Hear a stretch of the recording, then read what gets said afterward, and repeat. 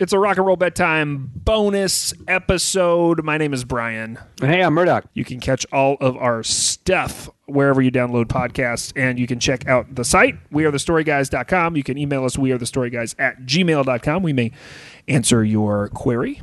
But today, I wanted to talk about a band that we don't get to talk about on the show very often. How do you feel about The Offspring? Oh, who was I talking to about this? This might be the gap. I'm a little worried this is our gap, but I know you love Green Day, so I thought maybe you also like Offspring. Yes, no, wait, like, what's the temperature? I really dislike The Offspring. Yeah.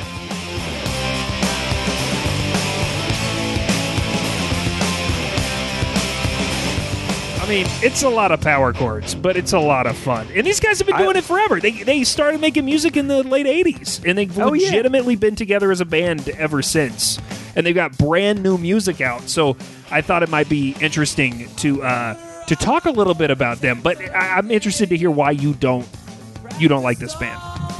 I'll be honest. So when they really broke, I didn't know anything about them in their early career, but when they really broke, I was really, really big in the 1990s. I was really big in all the bands that are on Epitaph, all the Epitaph bands. Right. This is an important part. This is an important part of the story that's really, really interesting. But yes, proceed.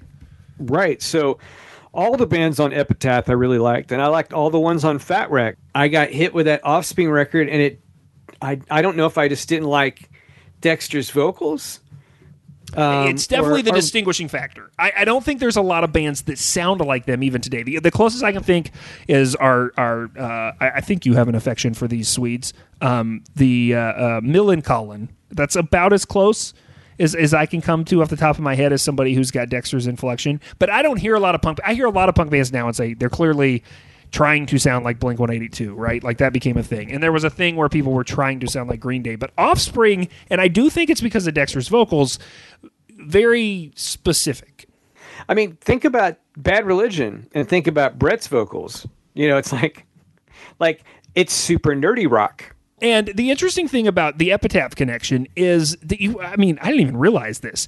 They sold 4 million albums on Epitaph, which this is, 1994, not 2021, right? You don't have social media, you don't have YouTube, you don't have, MP3s. I sound like an old man. People aren't really using MP3s that much anymore.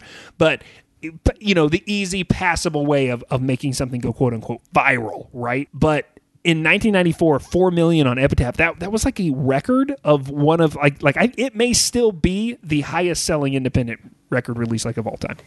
Yeah, definitely on that label. So it made that label. It made that label some cash and gave them more mainstream visibility for sure. And they continue to put out great records. I mean, a different period of Epitaph than I do, but then another 10 years later, there was stuff coming out on Epitaph that I, if I saw it was on Epitaph, I would give it an extra consideration because I'd say, oh my God, it's on Epitaph. So here's part of the interesting thing about Offspring. One, they're still together.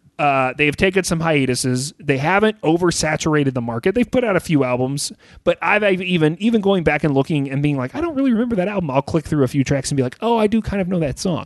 Like, they've permeated pretty well and not outworn their welcome or become a total punchline. Now, there are some things because of the success of a song called Pretty Fly for a White Guy where they did get a little bit ridiculous, and then they tried to duplicate that. That happened a lot. It felt like around that time period where people would say, oh, this is the thing that pop radio is going to play, so they tried to make that song a couple of different times, and it was never successful. But they've got a new record out now, and I am a fan. I mean, I'm glad to have them back.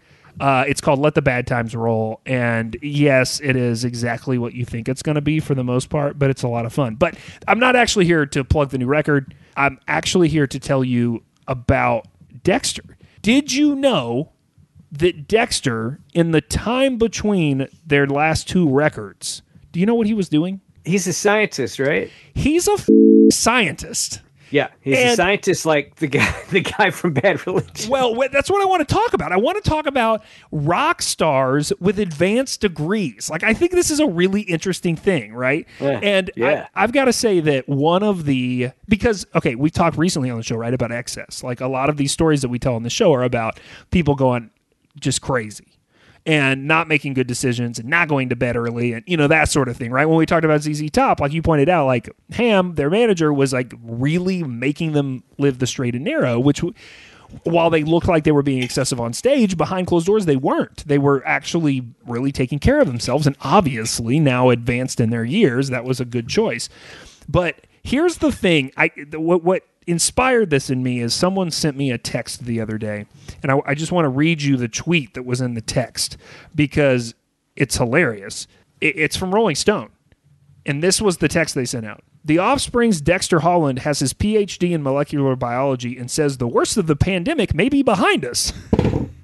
Which to me is hilarious, that the lead on this article in 2021 is, let's go to the lead singer of The Offspring to talk about whether or not the pandemic is truly over. So congratulations, Dexter. Yeah, it's better than Ted Nugent. I think we're asking the right people the right questions here. So I saw The Offspring at a music festival in 2001, and I just remember it being delightful. And I don't know if this is the sort of thing they still do. It probably is not, as they're advanced in age, and this is not really PC. But I do remember they had like a hype guy who would come out, and he was very overweight, and he would take off clothing as the evening progressed. And I also remember, so like at the end of the night, he was in a G-string. I also remember that there was a hose. This was an outdoor festival. And at some point in the middle of the show, the large guy in the loincloth got the hose and sprayed the audience. So, hey, there's a lot of shows that I forgot. That's not a show I forgot. I definitely remember that. Now, I don't necessarily remember it for the music, but I do remember that, and I remember having a really, really good time. So, I think it's great, Dexter. And here's the great thing, too. What I'm going to put in the show notes is I actually have his dissertation. Like, if you want to read his dissertation, which is on AIDS research, it is going to be in the show notes. So check that out. But I thought we would take this time, as you've already pointed out, to talk very briefly about other rock stars with advanced degrees. You mentioned one off the top of your head. Greg Graffin, frontman and founder of Bad Religion. Oh, yeah. He majored in both geology and anthropology at the University of California, and then earned a PhD from Cornell in zoology. Did you know he's a professor at UCLA? Yes. Anybody else off the top of your head? We've already talked about Dexter. We've talked about Greg Graffin. That's the only two I can think of, and they're both in kind of punk bands that are on the same record label that aren't mainstreamy, and that's really interesting, right? How about not one, but two members of the Velvet Underground? Oh, wow. I didn't think about Sterling Morrison had a PhD in medieval literature from the University of Texas in the early 70s. And after he left academia, do you know what he did? This is totally true. What? He became a tugboat captain. Which just putting the word tugboat in front of captain makes it much, much funnier. Yeah. It does. Yeah, why not be a tugboat captain? I mean, the other spots on there seem like there's probably not a lot of upward mobility on the tugboat. It doesn't seem like, I don't know where you go from there. Like, what size boat is next? So Lou Reed also. Did you know this? I didn't know he had like an advanced degree. So he has an English degree from Syracuse, and he has a doctorate.